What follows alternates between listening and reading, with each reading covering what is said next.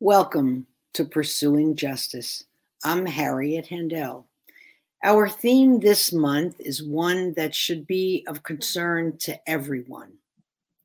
What happens to an infant born to an incarcerated mother and the impact of that birth, not just on the mother, but ultimately the baby? I came across an article in Atlanta magazine while reading the Marshall Project, a news feed that I get devoted to our justice system. And the article featured an organization in Georgia, which is called Motherhood Beyond Bars. I reached out to the executive director and founder, Amy Ard, and she is our guest today. So happy you could join us, Amy. Let me fill in a little bit about your background for our listeners. You started a nonprofit called DC Birth Doulas, the largest doula agency in Washington, D.C. You bring 21 years of experience with nonprofits to Motherhood Beyond Bars. Georgia is your home state. So welcome to the broadcast. Thank you, Harriet. I'm really honored to be here. Good. Well, we're pleased. I'd like you, if you would, to read the vision statement for Motherhood Beyond Bars. Would you do that for our listening audience? Sure. Our mission, Motherhood Beyond Bars, ensures a healthy start for infants born to incarcerated women by providing a network of comprehensive support for mothers and caregivers. We support and strengthen families with the goal of long-term healthy reunification and a permanent end to cycles of incarceration in families. Okay. In Georgia, every year, 50 to 70 women give birth while in prison. 5 million children in the United States have a parent in prison. That fact puts these children at risk. Can you expand on this idea further? What are those risks? I think one of the most important details when we talk about what the impacts of incarceration are on infants and children is that we don't know a lot. And we don't know a lot because, as one of the researchers in this field says, we count people that count. And for most people in the United States, incarcerated people don't count for much. And so once we have physically removed them from our communities, put them behind impenetrable walls where we can't find out much about what's happening to them or what their quality of life is or how they're doing, we simply forget about them. Unfortunately, there are people on the outside of those walls for whom the incarceration matters a great deal. Here's what we do know about infants and children born to incarcerated people. We know that they start with a deck stacked against them. We know that they are more likely to have a mental health diagnosis in their lifetime. We know that they're likely to have more trouble learning in school. They're more likely to have interactions with the criminal legal system throughout their life. And these, we can account for a lot of other things, socioeconomic status, but we have been able to identify that the incarceration of a parent is the likely culprit for a lot of those issues that a child has in their earlier life. There's something called the adverse childhood experiences, and you can go through a list of adverse childhood experiences and check them off, and we can almost take the number of check marks that you get on that list and identify kids that are going to have problems in their lives. One of the check marks that you make on that list is the incarceration of a parent. And every single child in our program is born with that check mark already on their list because they were born to a woman who is currently serving a sentence. Right. We have absolutely talked about that before, and I'm so glad you brought it back because I don't really think you can emphasize enough that adverse childhood experiences checklist. It's very, very critical and important. Tell us about your history in terms of founding Motherhood Beyond Bars. How did you come to do that? I I have a history of starting things, although I'm really careful when I talk about this, is that the work predates my starting the nonprofit. So a group of people were called Motherhood Beyond Bars, and I did not found the work. I expanded the work. I made the work into a nonprofit, but Motherhood Beyond Bars existed before I entered the scene. Um, my background, I went to divinity school. I have a master's in theological studies. I knew that I did not want to be what people consider technically in the ministry. That was never something that interested me. But I've always been really interested in the ways that people of faith changed civil society. And so I went to Washington, D.C., and I was working for a nonprofit there that worked on kind of progressive religious social justice issues. And then I got pregnant and I had a baby in a birth center in Washington, D.C., and there was a doula present for my birth. And when she left the room at the end of the night, I decided that's what I wanted to do with the rest of my life. I wanted to watch babies be born. Hmm. And I wanted to do for other women and other families what I felt like this woman had done for us. And I just began reading childbirth books, like even more than I did when I was pregnant. And I became a childbirth doula very quickly, about 4 months after my child was born. I went through the training and I attended births and I felt very satisfied. It was a very hard lifestyle. You're on call 24 hours a day, 7 days a week. And I was attending a birth in a downtown Washington, D.C. hospital. My clients paid me very well to attend births. And I walked out to get my clients some ice chips. And when I opened the door, there was a gurney in the hallway on the labor and delivery floor. And hanging off the side of the gurney was a pair of handcuffs. And it was an image that just stopped me in my tracks.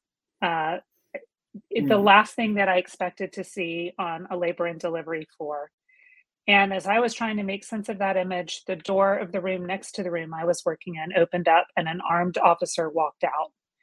And it occurred to me in that moment, really for the first time, that you could both be pregnant and be incarcerated, and that you would still have to deliver a baby and what that must be like. And I assumed that if that woman had been handcuffed on her way into the hospital, she was likely handcuffed to a bed in the room with an armed guard by her side.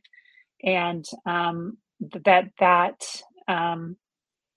was something that I couldn't reconcile with my understanding of what childbirth was supposed to be about.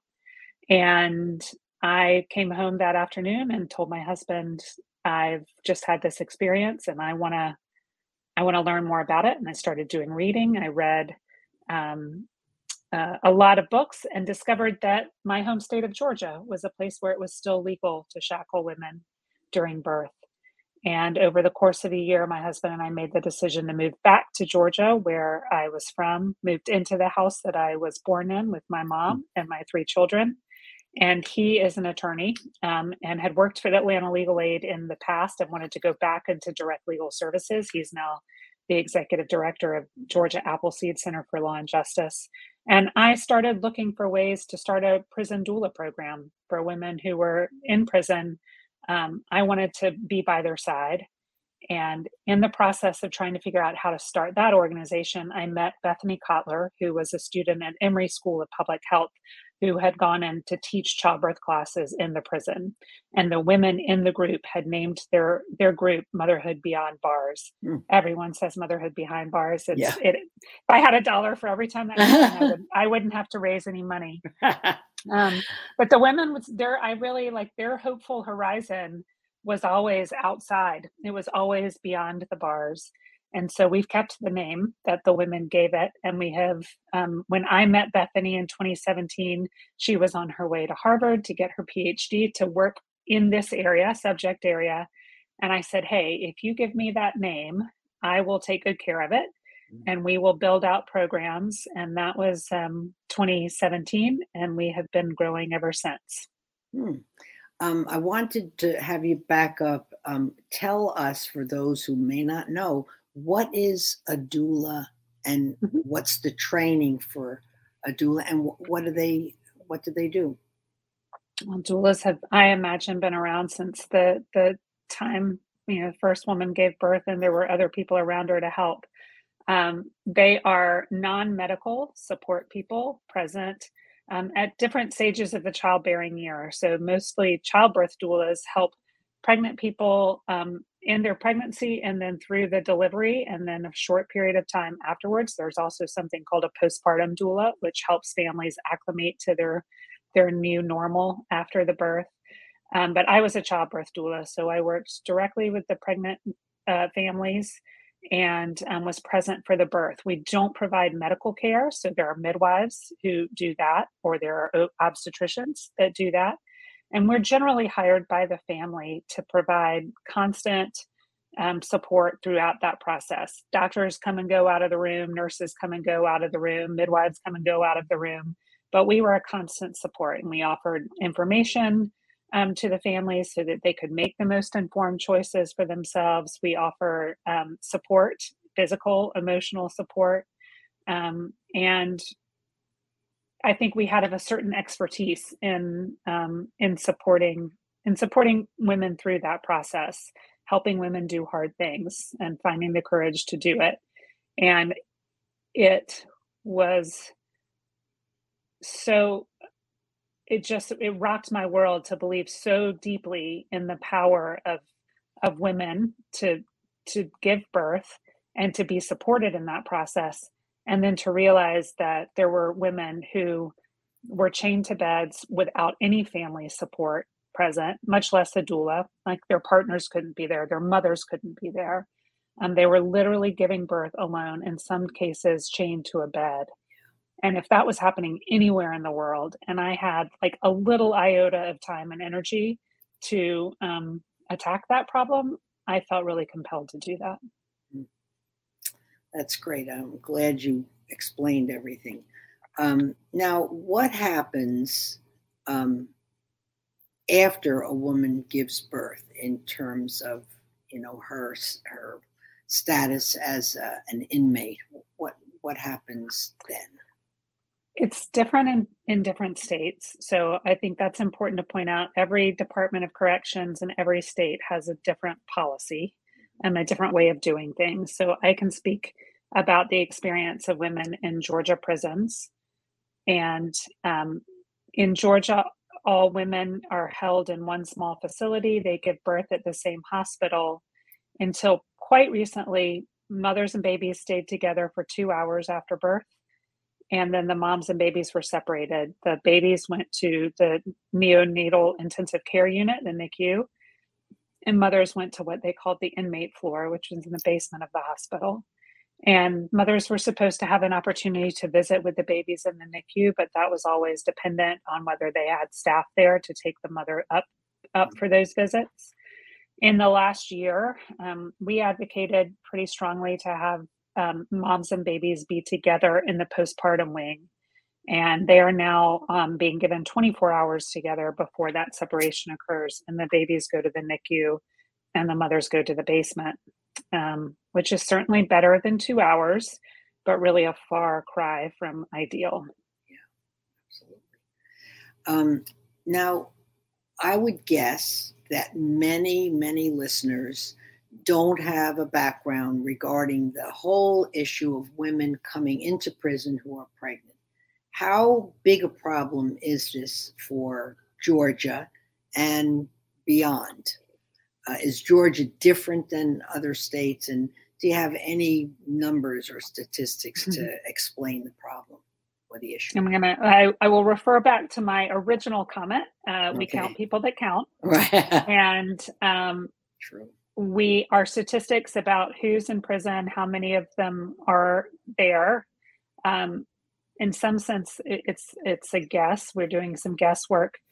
There is Carolyn Suffren, who is a researcher, wrote a book called Birth Care. It's a phenomenal book, but she did data gathering on the number of pregnant people in prison. About 4% of the women coming into prison are pregnant at the time of their incarceration. Georgia has a higher number of pregnant people coming in than a lot of other states. We still have no idea how many pregnant people are in our county jails. In Georgia, we don't count the number of pregnant people in jail. So We know that that is often a first stop for people in their incarceration journey. We know that some of them come home and don't get sentenced to the prison system, but we don't know much more about them. Sometimes they find us. There are 150 something counties in Georgia. That's a lot of jails. Um, so unless they find us right now, we don't have any data collection efforts in the state of Georgia that help us reach out to them. And if there are 50 women giving birth in the state prison every year, we know that there are a whole lot more in our county jails. And I also really believe that for a lot of the women coming into those jails, 80% of them are the primary caregiver of a dependent child when they go into the jail. And we know that even a short period of separation of the primary caregiver from her children can have a ripple effect on families that extend well beyond the period of time that the mother is incarcerated. So incarcerating pregnant women and mothers, even in jails for a week or two, can have a big effect on families. Sure.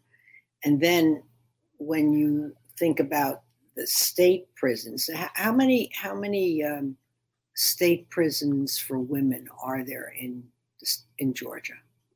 There are four prisons for women, and then there is the prison, which is called Helms Facility, which is where all pregnant women are held in the state prison system here. And there are men and women in that facility together. It's a medical facility.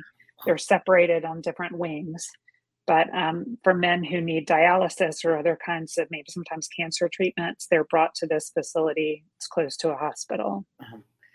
And in terms of any kind of care before they deliver and after, what's that like? Do you have any idea? Well, the facility where women are is a medical facility, so they're nursing. There are nurses on staff at the facility, and they are also there's a contracted obstetrician who comes and provides all the prenatal care at that prison. If women have a high risk pregnancy, they're sent out for additional screenings and care. Do I have concerns about the quality of the care? Yeah, yes, I do. I mean, we have women that contact us, and what they describe to us are symptoms of preeclampsia, hypertension. I ask them what their blood pressure is, and they have no idea. They haven't had their blood pressure taken. I mean, things that are just like OB 101, standard things. The amount of information they have about their own health is very limited. So even if they're getting a blood pressure taken, they may not be told what it is. Concerns are not taken seriously. I think a lot of the officers think that women are trying to game the system and get out to go to the hospital for a break. But every once in a while, the issue is real, and it is worth a trip to the hospital, and they don't get that like they would if they were outside and had a relationship with an obstetrician. One of the interesting points that Carolyn Suffren makes in her book Jail Care is that women who are in carceral settings, their outcomes for their pregnancy are often better than they are for women outside of prison. And if you account for like their access to healthcare and their access to doctors. And what that means is that I think the point that she makes is that even a little bit of prenatal care makes a difference for women. And instead of offering that prenatal care to women outside of prisons who may not have access to it, there are 50% of the counties in Georgia don't have an OB in them. So it's not like you can just, not everyone's living in downtown Atlanta where there are a lot of obstetricians. So what we've basically done is taken a bunch of poor women and locked them up and given them like the basic prenatal care. And then we act very pleased with ourselves that we haven't had a whole bunch of women and babies die. What we haven't accounted for is the impacts on families from that incarceration. We're just pleased that everyone's alive. Right. If we could provide that same prenatal care outside of prisons, not separate mothers and their babies, and provide just a modicum of a safe landing pad for them, how much better would our outcomes for those kids and moms be down the road? And that's the piece of information we're missing. We don't know what all the impacts are of that separation on the family 10 years down the road. Yeah. Now, so you had said earlier that there's so much in terms of numbers that you don't have a handle on. Is that being done now or will be done to have a little better idea of this whole picture? Well, twice in the state of Georgia, we have introduced legislation that tried to get data collection from the jail level, and twice that legislation has failed. Mm, So I am hopeful that, maybe third time's the charm. maybe. It's always been written into other pieces of legislation. So we were successful in passing an anti-shackling law in 2019. There was a line in that legislation that said we needed the actual number of pregnant people in jails, and they took that out at the last minute in the last vote. So they didn't have to count those or report those. So our data collection efforts have been stymied.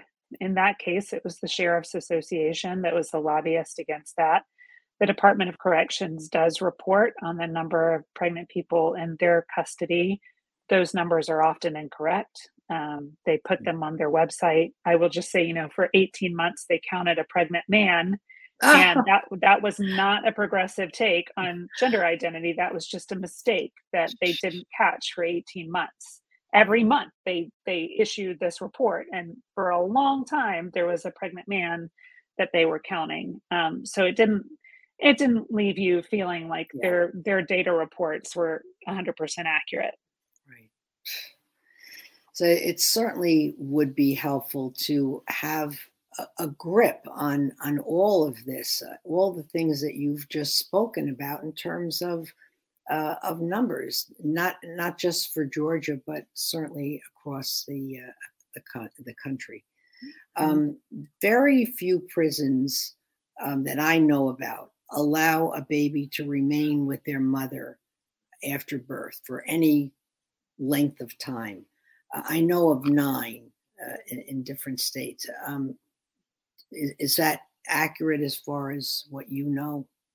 Yes, that's about right. The right number. Okay. Between 7 and 9. I think I've read 7, something, but that's about right. Yeah. Yeah, that's about right.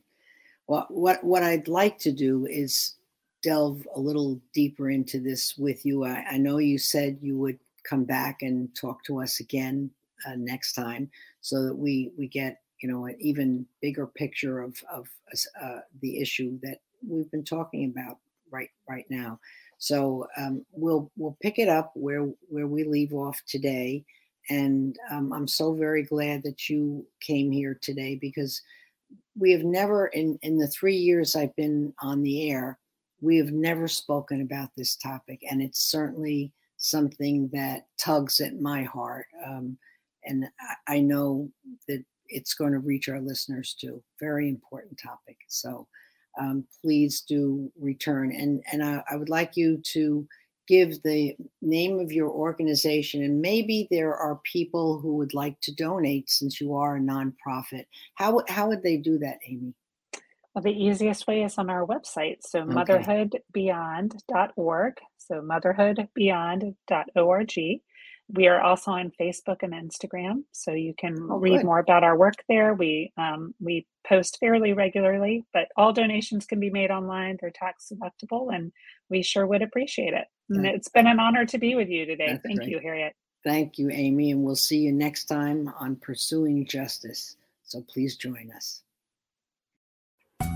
Thanks for listening to my podcast today. You have been listening to Pursuing Justice on Society Bites Radio, and I'm your host, Harriet